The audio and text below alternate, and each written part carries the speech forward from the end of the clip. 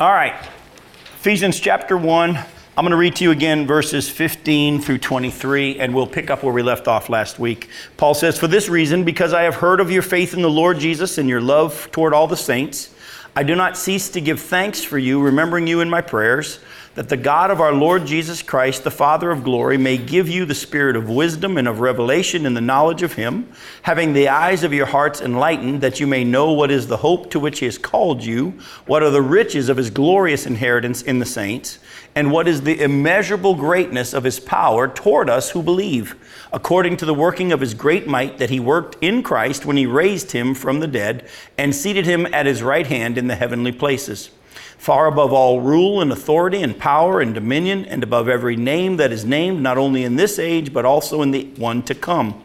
And he put all things under his feet and gave him as head over all things to the church, which is his body, the fullness of him who fills all in all."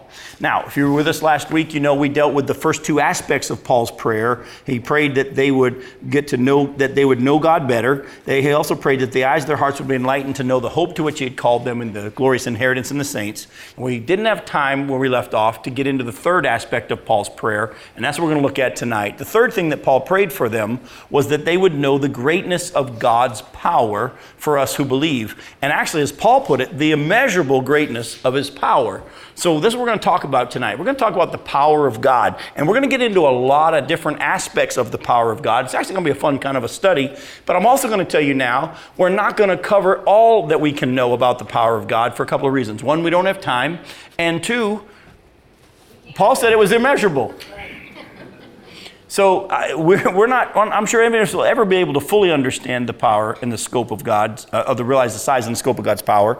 But Paul not only said it was immeasurable, he also prayed that our eyes and our hearts would be open until we would know his power. So don't just say, well, it's immeasurable. No, there's a lot of it that we can understand. And so we need to get into that because there's a lot of confusion as well when we start talking about the power of God. And a lot of people start claiming things that aren't really in line with scriptures. Yet at the same time, many of us don't live in the power that's available to us. I want us to learn the balance that we're talking about tonight. So, but we'll start here. Look in this passage here. Look about let's just say about verse 21. It says in the middle of that, far above all rule and authority and power and dominion, and above every name that is named, not only in this age, but also in the one to come. And he, God, put all things under his feet, meaning Jesus, and gave him his head over all things to the church, which is his body, and so on. We'll get to a little bit more of that in a bit. But I want to deal with the fact that everything's been placed underneath Jesus' feet. So I'm going to ask you a question. This is one of those times I want you to answer for me here. What does that mean when it says everything's been placed under Jesus' feet? He's in total, absolute control, authority. Keep going. He's above it all. Is there anyone that has more power or authority than Jesus right now? No. Now that's very important for us to understand because we're going to be getting into the fact that the Bible says everything's under his feet, yet at the same time we don't see everything under his control. Is it under his control or is it not? Even though we don't see it, we're going to get to all that kind of stuff tonight. But I want to just kind of lay the foundation for you scripturally. Go to Matthew 28 and look at verse 18. It's a very familiar passage. It's been used many times in many churches, yet at the same time, we skip over this very, very first part of what Jesus says here in Matthew 28, verse 18.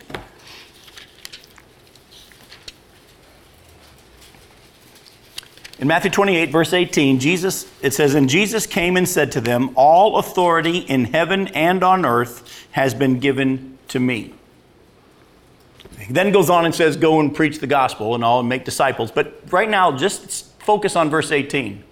At that moment, this is after he's risen from the dead, he's accomplished his purposes on the cross, he's defeated Satan, and he says, all authority on heaven and earth has been given to me.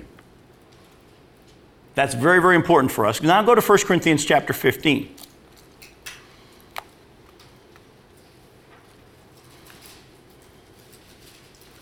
First Corinthians 15, verses 27 and 28.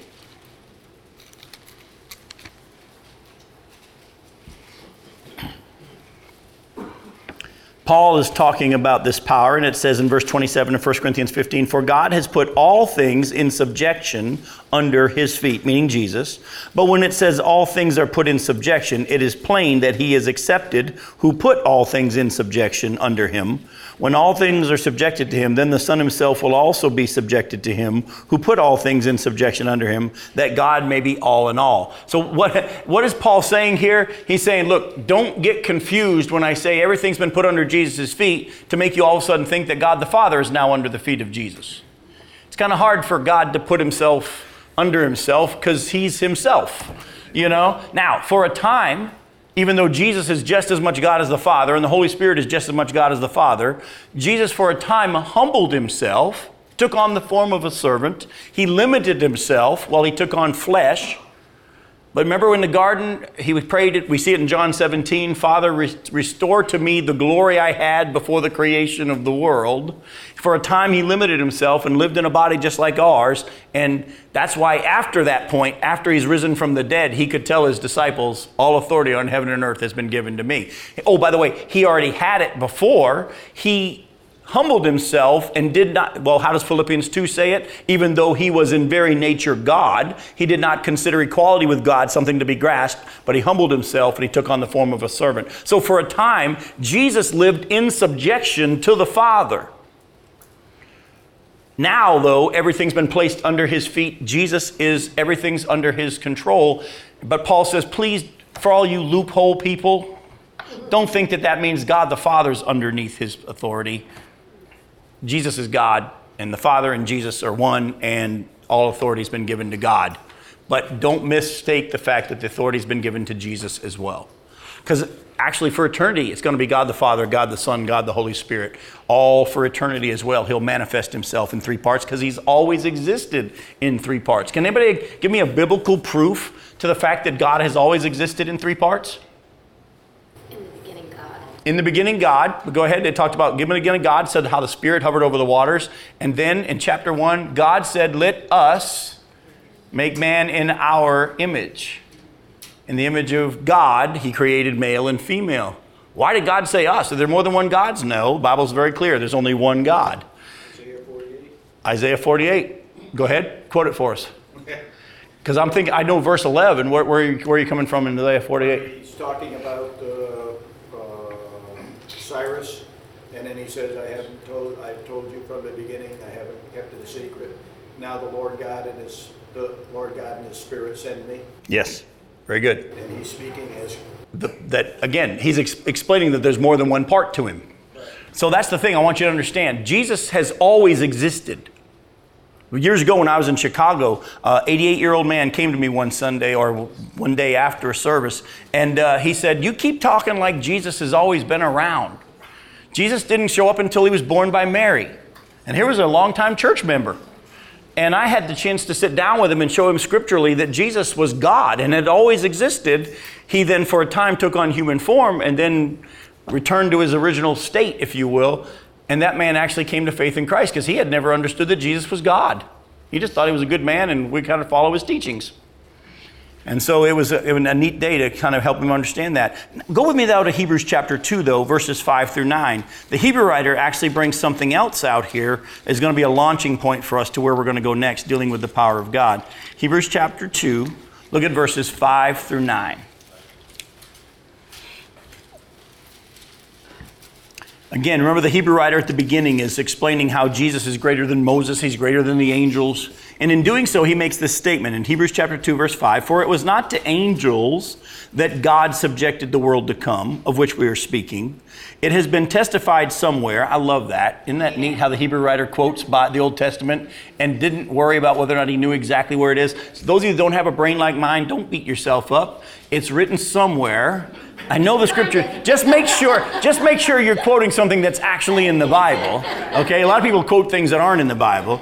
It is written somewhere, what is man that you're mindful of him, or the son of man that you care for him? You made him for a little while lower than the angels. You have crowned him with glory and honor, putting everything in subjection under his feet. It's obvious here that passage that he's quoting from, but in the book of Psalms, by the way, it's not talking about us.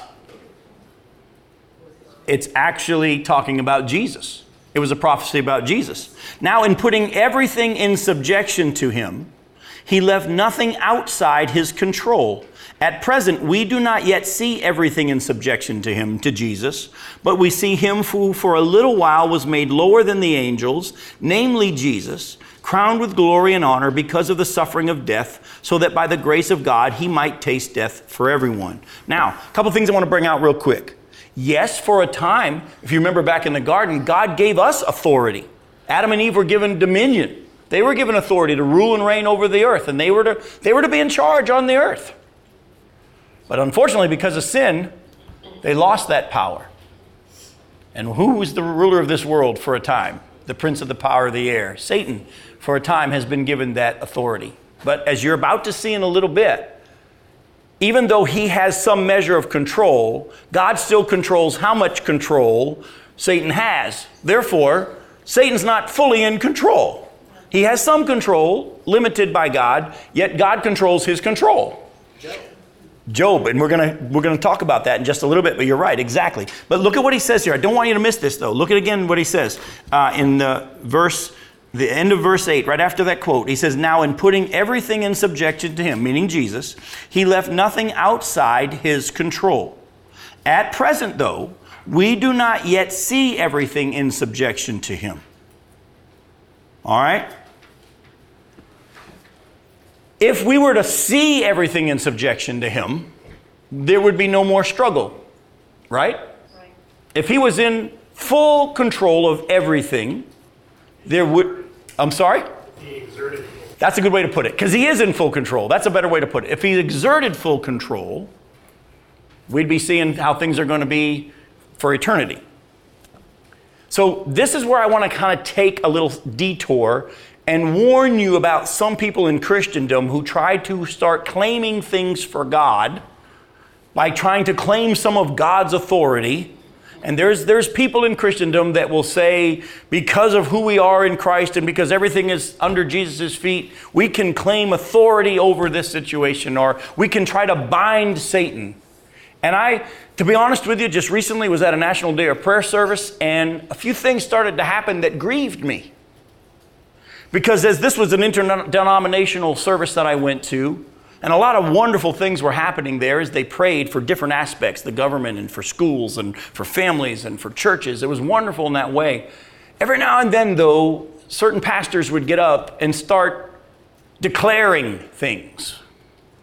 One man said, since today is the National Day of Prayer, I declare that tomorrow is the National Day of Answered Prayer.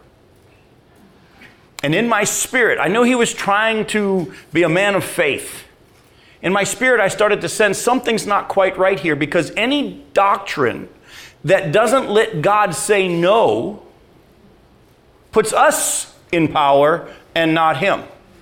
And if you look through the scripture, remember, as I've been trying to teach you, when you're trying to understand what the scripture is teaching, you've got to make sure it matches with the whole of the book. If what you believe matches with the whole of the book, you've got a correct doctrine. I immediately started thinking about the situation where David was begging God for the life of that child that he and Bathsheba had made. And God said no, and the child died. And then afterwards, he said, I didn't know if he would perhaps respond to my request. But now he said no. And David was okay with the fact that God had said no. We see Shadrach, Meshach, and Abednego say, we know God's able to rescue us from this fire, but we don't know if he will or not. And all the way through the scripture, you'll see, well, let me take you there and show you something very interesting. Put a bookmark here in Hebrews and go with me to Ezekiel chapter 14. God just began to really impress upon me this section of scripture. And so I left the prayer service for a little while, went out in the foyer of this church and just sat and spent some time reading and talking to the Lord. Because as much as I would love to see our nation turn around, I can't promise you that it will if we just believe it enough. At the same time, what did it take Jesus? What did Jesus have to go through in order for us to be made right with him? It cost Jesus quite a bit. And see, a lot of us, when we pray, God, would you please turn our nation around, we kind of pray from an attitude of, God, just fix it. Are we really willing to let him do it if it means he gets to do it however he chooses and we might suffer in that process? That's what Jesus had to go through for us. We see the book of Habakkuk where Habakkuk cries out and says, God, I don't think you're paying attention. The righteous are suffering, the wicked are prospering, and I don't think you're paying attention. God says, I am, and I'm about to do something. And here's what I'm going to do. I'm going to send the Babylonians, and they're going to take you guys captive. Habakkuk's response was, whoa, wait a minute. I just said the righteous were suffering, the wicked were prospering, and you're going to use a more wicked nation than us to come, and they're going to prosper, and we're going to suffer more. Yet you're God and I'm not, and I'll wait. But here, Habakkuk said, God, I need you to fix this problem in our nation. I want you to turn our nation around. God says, I'm going to, but I'm going to use outside nation to put them in subjection. What if God's answer to our prayer to fix America is that he chooses to bring destruction in order to bring us to our knees? Are we really praying that kind of prayer? Or are we also praying those kind of prayers that says, God, you have to do it the way I want you to do it? The way the Jews wanted it done, or the way we want it done.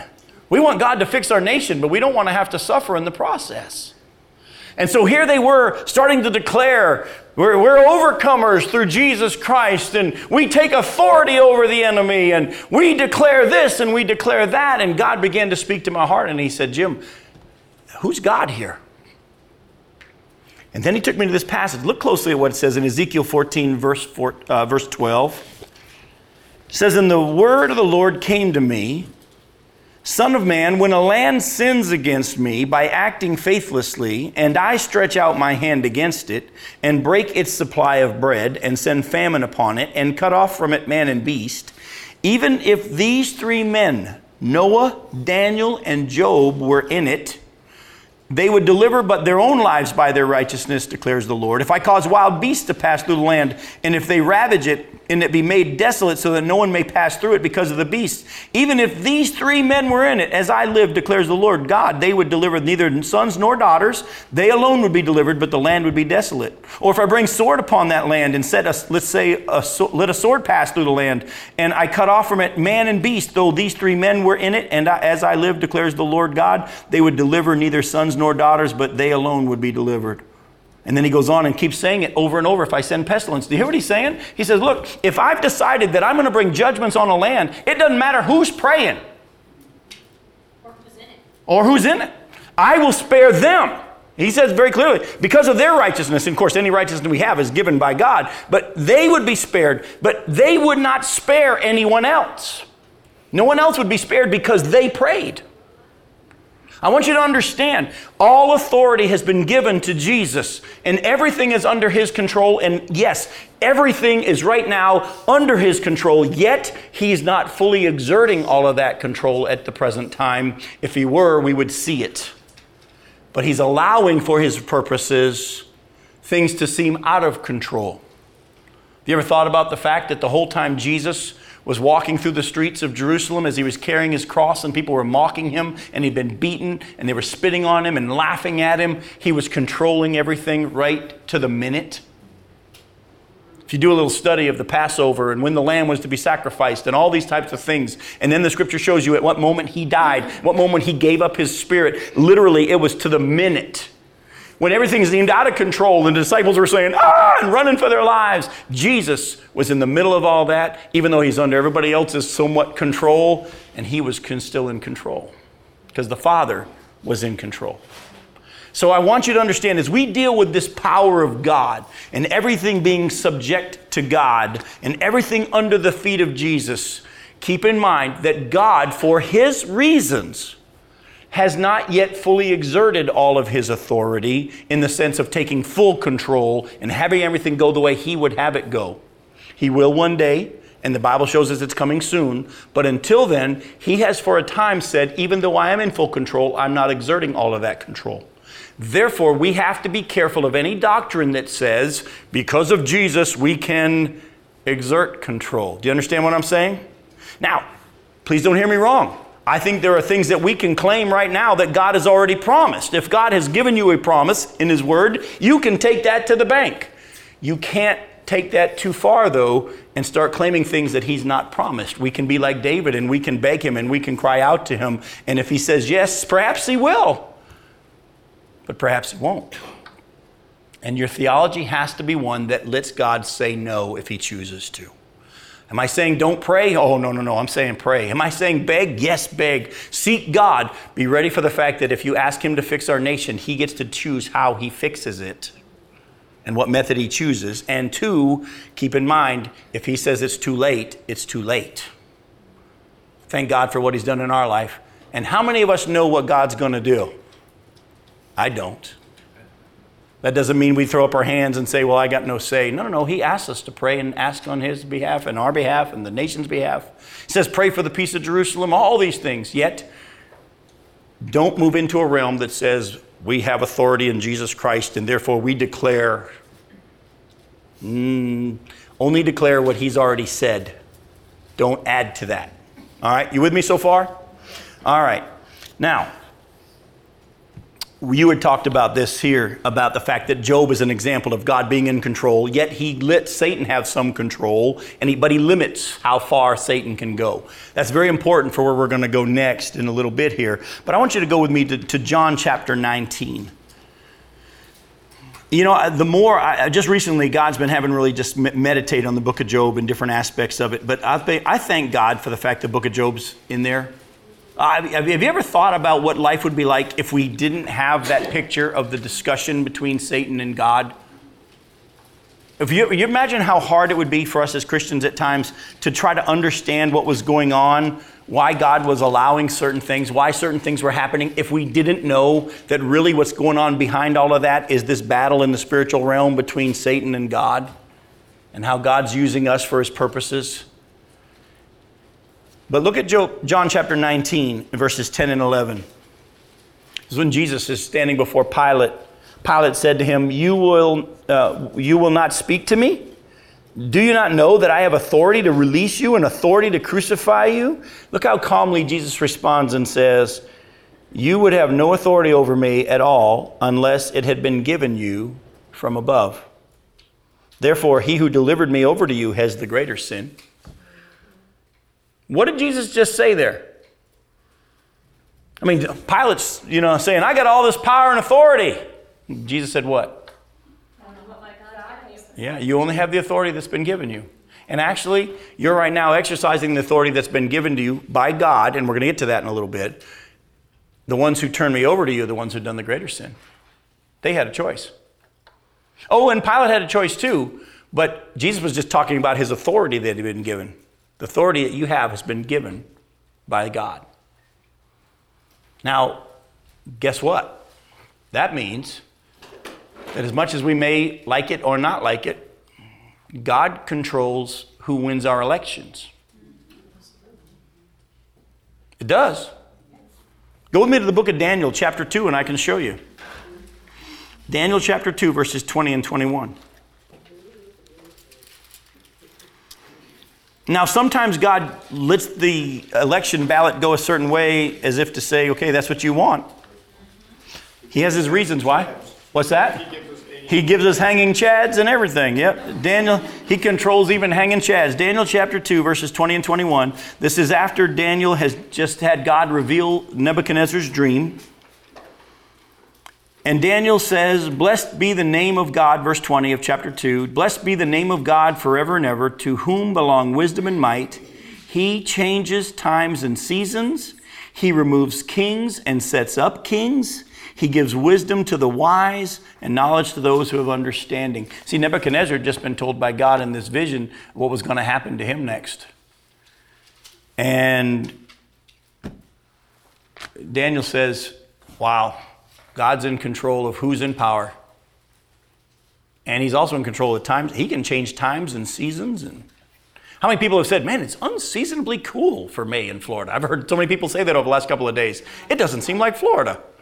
And we keep getting amazed when things just don't work like we normally think. Guess what? There is no Mother Nature, folks. I hate to tell you, it's Father God. There's no Mother Nature. God's in control of all that stuff. I'm not going to take the time to show you, but there's actually a passage in the Bible that says God controls where every lightning bolt hits. You doubt me? Google it. You'll find it.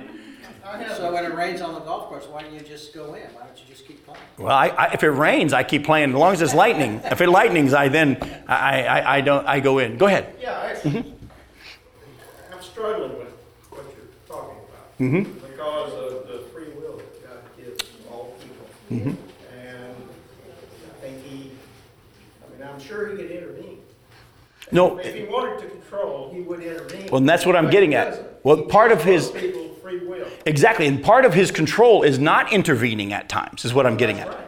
Right. And that's what I'm saying. I'm not saying that he made the bombers fly into planes. I'm not saying that kind of control. But he could have stopped them. He could have stopped it, but generally he doesn't. Exactly. That's exactly what we're getting at, Jim. Why then, if everything's under his feet, if everything's under his power, why are we not seeing it? The Hebrew writer, go back to Hebrews chapter 2. And, Because he gives us free will, he gives us, he sent his son as the Savior. And if the people of this world reject it, he's not going to intervene. Right. He's going to let them reject it. Well, And exactly. He's going to let the evil reign. And all these horrible and that's true. But you have to also keep in mind, our free will is not so free that he doesn't already know how it's all going to play out. Yeah, I know he knows And that. there are those who take the free will aspect to the fact that God doesn't know. He's already written the end of the book. He knows So every thought. he knows every thought before it even makes our tongue. Psalm 139 verse 4. So there's this balance here of understanding that God, even though he could, does not exert his full authority. That's right. He does not. Is he still in control? Yes. Nothing happens without his knowledge, without his approval. You will be held accountable. That's what I'm saying. This whole balance, and I'm glad you brought this out, this whole balance between the sovereignty of God and the free will of man has been such a conundrum for most Christians. And you've heard me say over and over, and I'll repeat it to you again, any doctrine that removes God's complete sovereignty is a bad doctrine. Any doctrine that removes man's free will and responsibility for his actions is a bad doctrine. They're both there. But I've had people say to me, Jim, if God knows what tie I'm going to wear tomorrow, then I really don't have a choice. And I say, yes, you do. Well, no, if God, it's not predetermined in that sense. The foreknowledge of God and the free will of man, they're not in our brains. They're hard for us to put it together, but God understands it. And so when we talk about the control of God, I want you to understand there is nothing more powerful, nothing that can exert any power over God. He's in full control. Yet, he's not exercising that full control right now. And for a time, he has allowed man to make choices and decisions, but in an ironic way, even though man makes choices and decisions, God still controls who comes into power and all that kind of stuff. But sometimes it's, like I said, when the nation of Israel said, we want a king, he says, okay, not my first choice. I would rather you had followed me. You want a king like the other nations? I'll give you a king. But who picked the king? He did. Who picked the next king? He did. Who picked the next king? He did. But in his sovereign almighty love, and mercy and grace, as much as Babylon at that time was very evil and Nebuchadnezzar was feared, right? He praises the Lord. Well, He recognizes that. he used some of the captives to go into there and to begin to use them as witnesses to the true God, even in the midst of that. I thank God for the servant girl. How can our light shine if there's not darkness there? Exactly. And that's what we're called to do today more than ever before, is to let our light shine in a world that's very dark. And perhaps we have to go away and destroy, because we've always, for example, this is the time for the Jews to come, and they are coming from all over. That's part of God's sovereign plan as well. And if we hang on so much that delays, and it's his timing, his thing.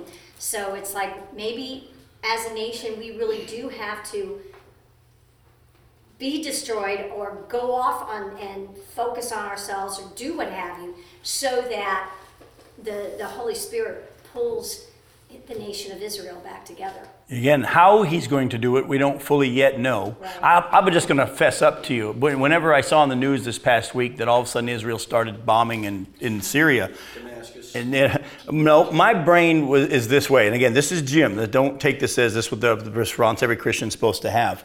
My response was, the Bible says it's going to happen one day. Let's just get going. My flesh wants it to happen now. There's going to be a battle there one day. There's going to be a war. It's going to all come to a head. my flesh says, let's get going. That doesn't mean that that's God's timing. And I guess that's kind of that same balance. I have to balance my desires with God's desires. My seeking him for what I want him to do with understanding that he's God. And if he chooses that the rapture doesn't happen for 20, 30, 50, 100 more years, I know we don't like that idea, but that's God.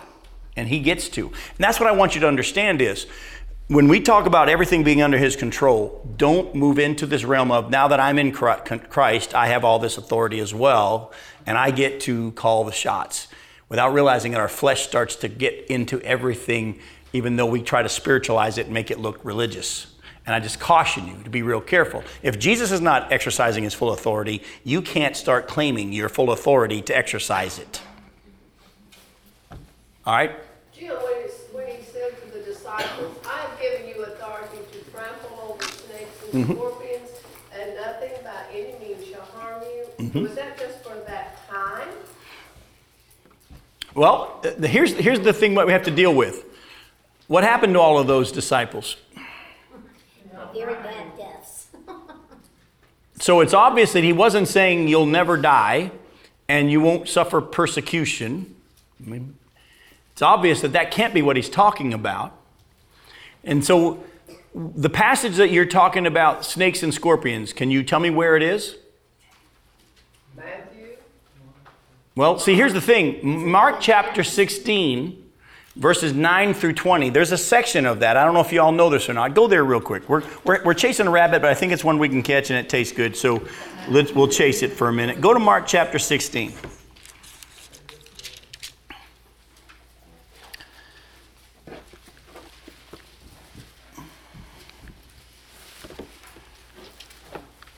We look in your Bibles now at the end of verse 8 and the beginning of verse 9. Many of your Bibles will have a note either at the bottom or mine has it right there, and it'll say some of the earliest manuscripts do not include chapter 16 verses 9 to 20. Are you seeing what I'm showing you there? Do you understand what I'm saying? Like I've shared with you before, there are two main groups of manuscripts that we have. We don't have the original copies that were written by Paul or whoever the author was of these books of the Bible. They were all hand copied. And they did their best to make sure that they copied them word for word. Over time, there came to be two groups that matched each other. One pile, all were the same. Another pile was the same. But the pile that was closer to the originals didn't have this last part of Mark 16. The part that had been copied after this pile, a lot of them did. That became a real wrestling match with the people who were trying to decide what was scripture and what wasn't. And that's why a lot of our Bibles that copy or translate from this pile of manuscripts will be missing a verse here and there. And you'll hear some of the King James only people say, well, their Bible, they leave verses out of the Bible. No, they copied from a group of manuscripts that didn't have those verses. And chances are real good that the verses that are in the King James translation, which translated from this pile, those verses might have been added. Now, here's where I'm getting at. You go to Mark chapter 16, verses 9 through 20. And as it says, most of these verses aren't in the earliest manuscripts. Sometimes they're called the best manuscripts. Jesus appears to Mary, appears to the 12, then the two disciples, and then the Great Commission. And look at the end where it says this. And go to verse 17.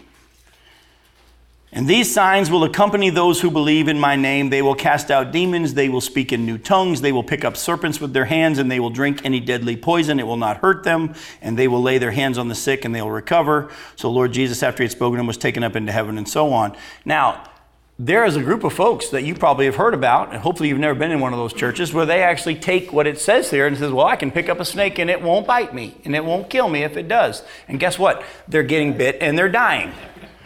I caution you to build your doctrine on this section of Scripture that, first of all, we're not even really sure belongs. When I teach on the book of Mark, I teach on this because you know what? There's a chance that it does.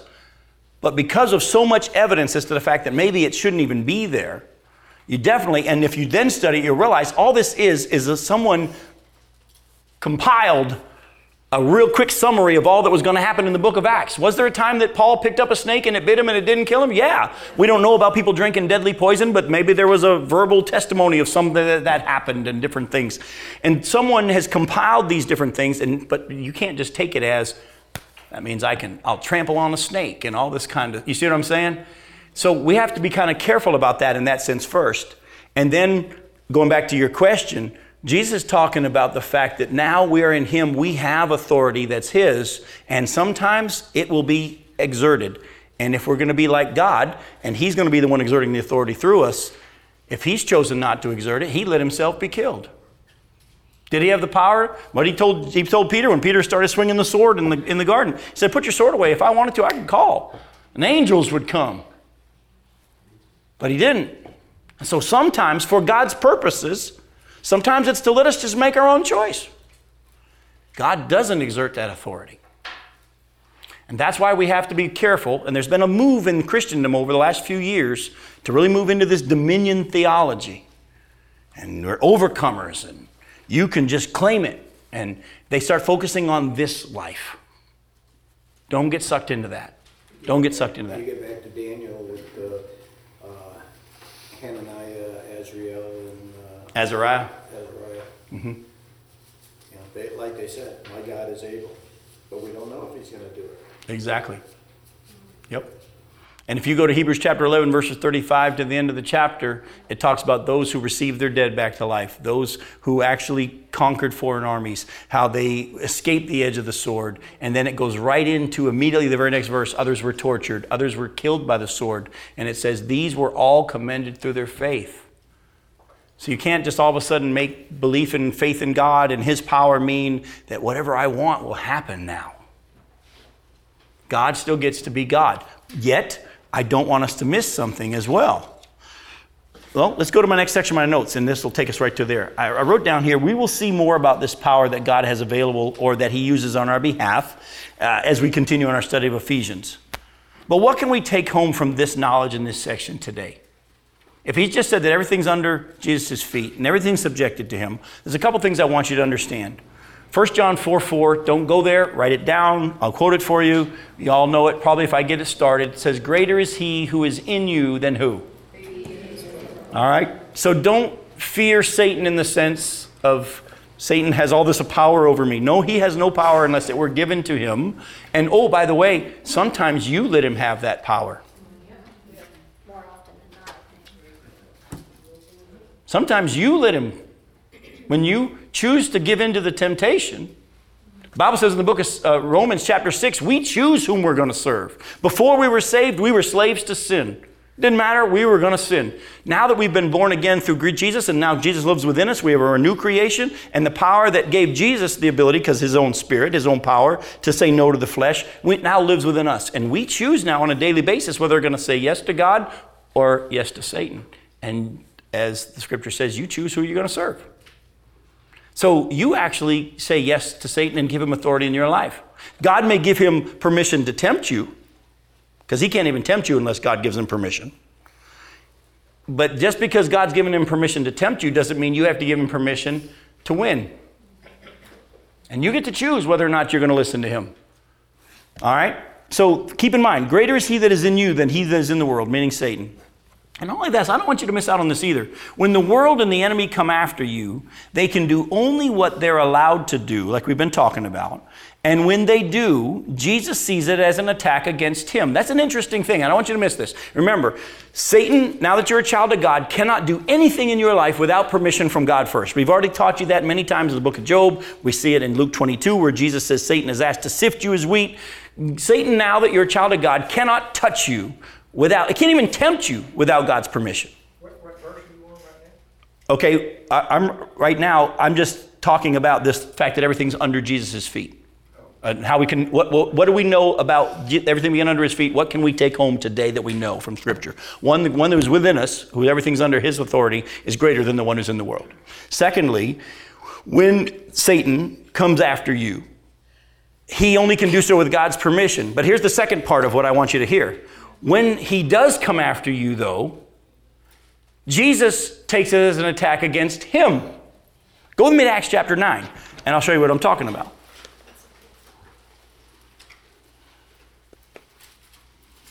Acts chapter 9, look at verses 1 through 5.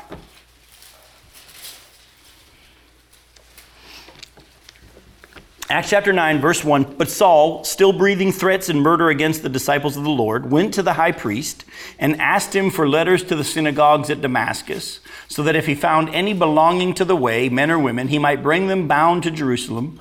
Now as he went on his way, he approached Damascus, and suddenly a light from heaven shone around him, and falling to the ground, he heard a voice saying to him, Saul, Saul, why are you persecuting? He doesn't say the church. He says me. And he said, who are you, Lord? And he said, I am Jesus, whom you are persecuting. Catch that. If we understand the whole of Scripture, Paul wouldn't have been allowed to even go after these Christians unless God had given permission. And God did for his purposes. Yet when Paul goes after the Christians, Jesus says, why are you coming after me? Jesus takes it personally. He doesn't sit back and say, let's see how they're going to handle that. He actually goes into the battle with you. 1 Corinthians 10:13, no temptation has seized you, but such is common to man. God will not allow you to be tempted with more than you're able to bear. And with the temptation, he'll provide a way to escape. Folks, don't think that you're in this battle on your own. The one who is greater than the one who's in the world lives within you, and he takes it personally when the enemy comes after you.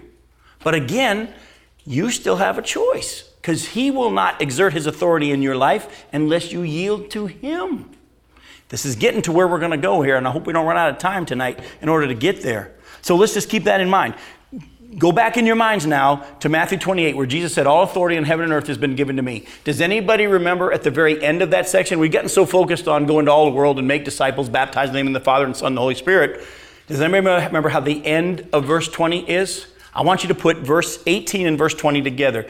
After it says, all authority in heaven and earth has been given to me, and I command you to go and make disciples of all nations, teaching them to obey everything I've commanded you, baptizing them in the name of the Father, Son, and the Holy Spirit. What's the next part? And they are teaching them to obey, and then it says, and lo, I am what? I am with you always, even to the very end of the age. Don't miss that. All authority on heaven and earth has been given to me, and I am with you always. Folks, I don't know what you're going through. I can guarantee you if you're breathing, you're going through stuff. The Bible says it's going to happen every single day. Each day has trouble of its own. Don't worry about tomorrow. Each day's got enough trouble. Did you catch that? Every day has trouble. In this world, you will have trouble. Yeah. Take heart. The one who has all authority and the one who's with us and will never leave us is there. And so we need to, in these times, say, Lord, you have a plan. And you have a purpose. And if you want, I'm begging you now, you could exert this authority. If there be any way for this not to happen as Jesus prayed, I take the cup from me. Yet, not my will, but yours. So folks, you want to see the power of God. You'll either see it experienced in him fixing your situation or giving you the grace in the midst of the situation. Don't think that God's power is only exerted in fixing it. God's power may be exerted in giving you the peace in the midst of it. He knows what you need. And that power, and what did Paul say? I pray that the eyes of your heart would be enlightened to know the power that's available to us through Jesus Christ. His immeasurable power. It's the Holy Spirit in us. So, I have to ask this question now. Why then do we not see this power exerted in the church? Yeah, very good. There's 3 reasons. We're going to hit them real fast. Faith comes by hearing, and hearing by the word. Very good. There's 3 things that I want you to see from this book of Ephesians. Let's go back to Ephesians 1. The first thing is this. All right? It says that his power... See, we can get so focused on God's universal power and authority that we'll miss something that Paul says in verses 22 and 23.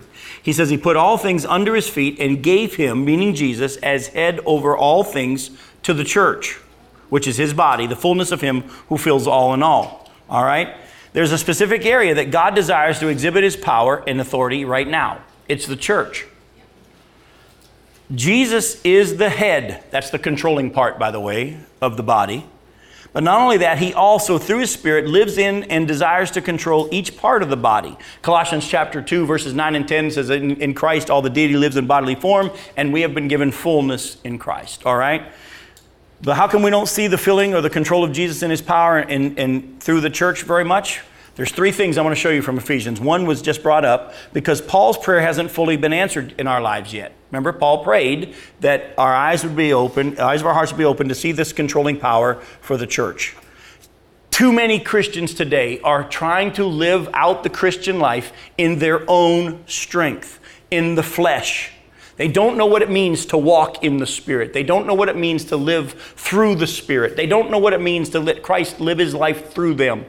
Too many Christians today know that they needed God's grace for salvation, but they've never understood the fact that he gives more grace and that you need his grace, his power to do everything that he asks you to do. Apart from him, we can do nothing. We can quote it left and right, but very few of us actually live the Christian life with him. And we try our best. I'm trying to be patient. How many of us have said, oh, don't pray for patience? But guess what? The Bible says that's an evidence of the Spirit. It doesn't mean you even have to pray for patience. Just have a relationship with Christ and live his life through you. A fruit of the patience will be manifest. But we thought that we had to pray for patience and then hopefully we would get more patient. We've not been taught. So part of the reason why we're not seeing this power in the church is, one, Paul's prayer hasn't been fully answered yet in the sense that we haven't had our eyes opened. The eyes of our hearts open to the power that's available. But there's a second reason too. Go to chapter 3 of Ephesians and look at verses 14 through 21.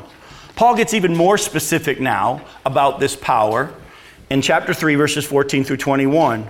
Paul goes on and says to these same people, for this reason I bow my knees before the Father, from whom every family in heaven and on earth is named, that according to the riches of his glory he may grant you, listen, to be strengthened with power through his Spirit in your inner being, so that Christ may dwell in your hearts through faith, that you, being rooted and grounded in love, may have strength to comprehend with all the saints what is the breadth, the length, and the height, and the depth, and to know the love of Christ that surpasses knowledge, listen closely, that you may be filled with all the fullness of God.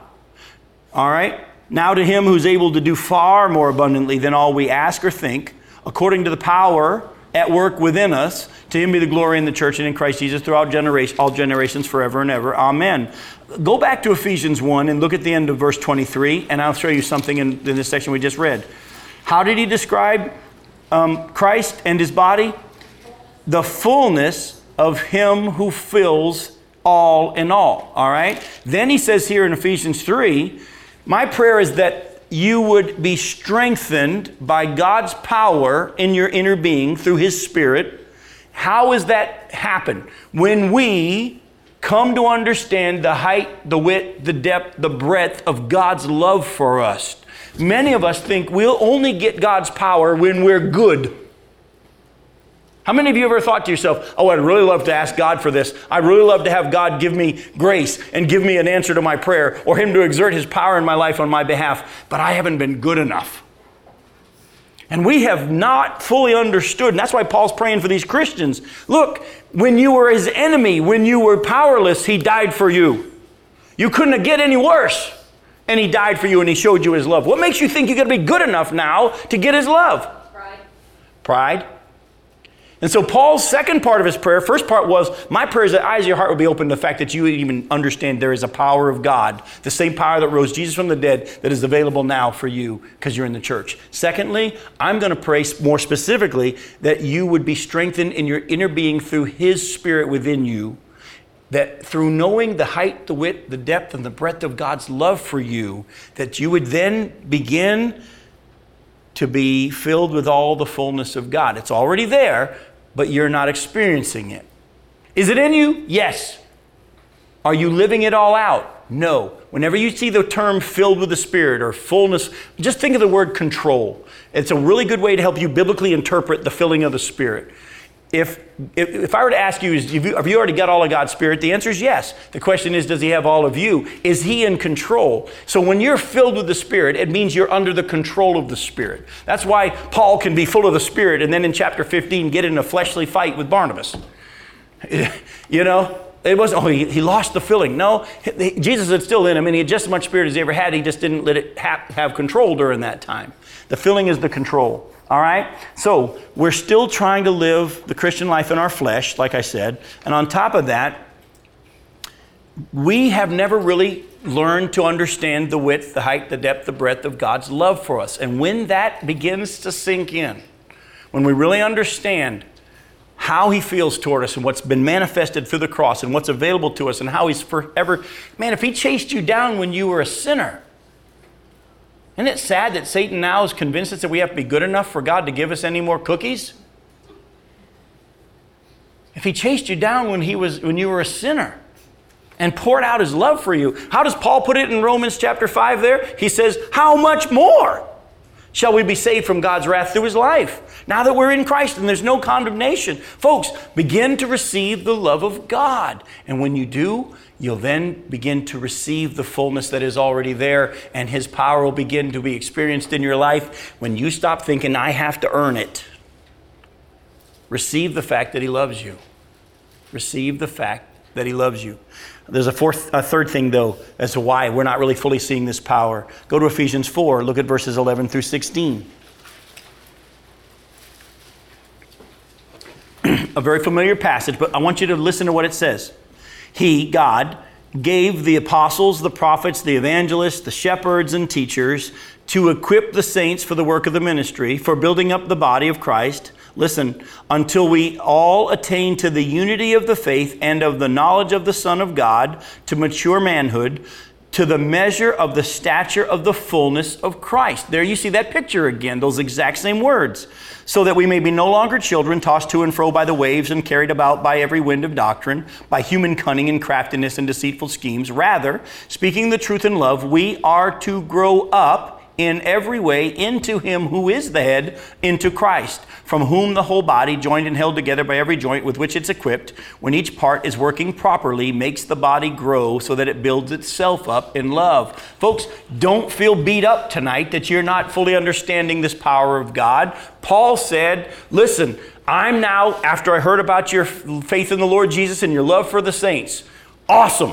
Now I'm praying for the next step for you. I want you to have your eyes open, your hearts open to what power is available that's now there in you in the fullness of Christ. Secondly, he goes into chapter 3 and says, I'm also praying that you'll be strengthened in your inner being rooted and established in love, that you would understand the height, the width, the depth of the love of God, and then you will receive the fullness of the measure of Christ. You'll be able to experience it. And then he goes on and says, oh, and by the way, this is a process, and he's given you pastors and teachers and apostles and prophets and evangelists to equip you for the work of the ministry, so that you, as you're using the gifts God's given you and you're interacting with the body and you're building each other up, that's when you even more get to experience the fullness of Christ. If you just sit around and says, oh, I just want to feel the fullness of Christ, but you don't ever use your gifts in the body, you'll never get to the fullness of Christ, because a part of you experiencing the fullness of Christ is using the gifts that he's given you and the Spirit of God wanting to work through you in the specific manner in which he has designed to work through you. Do you understand what I'm saying? I wish I could explain to you the feeling that I get when I teach the Word of God and when I preach the Word of God. I'm not kidding you. I could do it 24 hours a day and I don't get tired. It's such a joy. But it's the gift of God that he's given me, and it's so much fun. I want that for you as well. But don't go try to be a preacher. Go be what it is that God wants you to be. If it is a preacher, start fanning into flame the gift that God's given you. But let me tell you, those of you that have once or twice or maybe more used what God has given you in gifting, exercised your spiritual gifts, you know what I'm talking about, because there's a joy, there's an exuberance, and it's something else. I couldn't do what you do. Rita, in the way that she ministers to people, I couldn't do what Rita does, but I'm not supposed to, because God hasn't equipped me to do that, nor gifted me to do it. Yet we in the church have hurt ourselves because we've expected everybody to do an equal part. Everybody's supposed to be helping out here. Everybody else is supposed to be. Oh, you're a deacon and you weren't even at this such and so. We have automatically assumed that everybody's supposed to be doing the same thing. That's not what the Bible teaches. And that's why I named this ministry Just a Preacher. I pastored for 20 years, and it was a part of what God did to teach me and to shape me and to mold me for his purposes. But it never fit. Some of you in this room said, no, Jim, you are a great pastor. Well, you're very nice. But I didn't exhibit the fullness of God's gifting in that whole role because I don't have a pastor heart. I don't. I love people, but not too much. I appreciate that. I'm able to go to a church and just use the gifts that God's given me, walk into a place and they want to hear, and then next week I'm just as excited to see the next people. Folks, find out what it is that God's gifted you to do and exercise those gifts, because you want to experience the fullness of this power of Christ. Listen, first begin by understanding that, first of all, there is a power available. Most Christians are trying to live the Christian life in their own strength. Secondly, Paul prayed the more specific prayer. Now I'm going to pray that you would understand the fullness of his love, because then you'll really start to receive his strengthening through his power, through his Spirit within you. And then move into using the gifts God's given you. And when you do, that's when you will go through this process into the fullness. Don't let anybody tell you give you a magic prayer. We're not going to have a thing at the end of the Bible study tonight where anybody wants to come forward and receive this fullness. Don't get sucked into that. The Bible teaches this is a process, that this is a journey that God's going to take you through. And Paul says, I'm praying for you, awesome Christians, because you have faith in the Lord and love for each other. Great beginning, but there's more. And I'm saying to you all the same thing. There's more. And I don't expect you to have it tomorrow, but I'm praying the same thing Paul's praying, that you would know it's there, that you would then understand his love for you so you could really receive it. And thirdly, that you start using whatever gift God's given you, whether it's a 5, a 2, or a 1, don't even worry about it. Just work where he's gifted you to work. And it doesn't mean that if the nominating committee calls you that that's what you're supposed to do. And we'll leave it at that. And then if you'll see in each of these places that same term, the fullness of Christ, the fullness of Christ, the fullness of Christ was in all 3 of those passages. I'm going to read to you real quickly, and we're going to close with this. I'm going to read to you 3 passages of Scripture. If you want to write them down, you can look at them later. The first one is Colossians chapter 1, verses 28 and 29. And this will help you understand. This will sum up what I've just said. Paul says in Colossians 1, verses 28 and 29, Him we proclaim, warning everyone and teaching everyone with all wisdom, that we may present everyone mature in Christ. For this I toil, struggling with all, listen, His energy that He powerfully works within me. Hear what Paul said? I'm doing what He's called me to do, but I ain't doing it in my own effort, my own strength. I'm doing it in His power. Listen to 1 Peter chapter 4, verses 10 and 11. 1 Peter chapter 4, verses 10 and 11 says this. As each has received a gift, use it to serve one another as good stewards of God's varied grace. Whoever speaks as one who speaks the oracles of God. Whoever serves as one who serves by the strength that God supplies, in order that in everything God may be glorified through Jesus Christ. To Him belong glory and dominion forever and ever. Amen. Whatever it is God's asked you to do, don't do it to the best of your ability. Do it in the strength that God provides. How often have we been told, do everything to the best of your ability? That's not what the Bible teaches, folks. You don't want to hear me preaching best of my ability. You want to hear what God does through me. Same way, some of you have been blessed by God to give and support ministry. And for you, it's a joy. It's part of how God's wired you. Do it with the strength that He provides. Some of you are shepherds. Some of you love to work with people one-on-one. Ken, I know you thrive. You want to get one-on-one with a guy in a boat. He liked that until I went swimming in my white underwear one time. But that's another story for another time. I'm not real comfortable that way. Every one of us, understand, find out where it is that you love to minister and use the gift God's, serve people, but do it in God's strength. And the last passage is Romans 12, verses 3 through 8.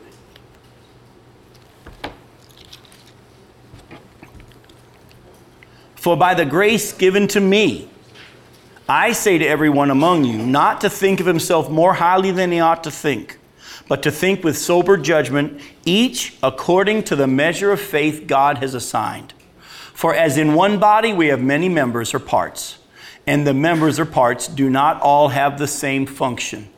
So we, though many, are one body in Christ, and individually members of one another, having gifts that differ according to the grace given to us. Let us use them. If it's prophecy, in proportion to our faith. If service, in our serving. The one who teaches, in his teaching. The one who exhorts, in his exhortation. The one who contributes in generosity. The one who leads with zeal. The one who does acts of mercy with cheerfulness. So folks, as you go out of here tonight, my prayer is you to understand that there is a power of God, that same power that rose Jesus from the dead now lives inside of each one of us. And it will be manifest first as we first realize it's there. We have to begin looking for it, expecting it to happen, not doing it on our own. Secondly, we would receive the fullness of his love. And that's going to be a journey for all of us. It still is for me to really understand how much God loves me. And I don't have to earn it and just receive it. And when I do, his power begins to be manifest as I actually live in peace and joy and actually receive the goodness of his love. It's just an amazing thing that happens. And at the same time, get using the gifts God's given you wherever it is he's told you to do it. And do it in his strength. And I guarantee you will begin to experience the power of God that is available. Oh, there's more to it, and we'll find out more about that down the road in our study of Ephesians. But for tonight, let me wrap us up. Father, again, thank you for this chance to study your word. And I would love to take 2 more, 3 more, 5 more hours to just keep going. And I thank you for the faces in this room and their attentiveness and their excitement and their hunger to hear. But at the same time, Lord, I thank you for the growth that I've been able to see happen over the years as we've been able to bless to spend time together. And Lord, I thank you for the fact that it's not up to us to figure out how this is all going to play out, but you're going to show us. Your word says very clearly that you're the one who will make clear. And even Paul, whom you had planned before he was even born that he'd be a preacher to the Gentiles, even though Paul was doing the exact opposite and trying to kill those Gentiles and kill Christians, you got him on the path that he wanted him on. Oh, you even told him that it's hard for him to kick against the pricks or against the goads, and that if he fought your plan for him, it would be a struggle. But he surrendered to your power, and he began to experience your power and your love and your grace. He who had been one who had been killing Christians was able to talk to people about the love of God and how patient and merciful and forgiving he is. And Lord, my prayer is that people would begin to see your power in our lives as well. And Lord, if you choose to heal our nation in the way in which we ask, we'll thank you. But if you choose to do it another way, you're God and we're not. And so we individually yield ourselves to your plan. We keep asking because you tell us to, but we also understand that you're God and we're not. And we thank you for that fact, and we rest in that. And we look forward to seeing what you do in each of our situations that we're dealing with personally. We pray this in your name. Amen.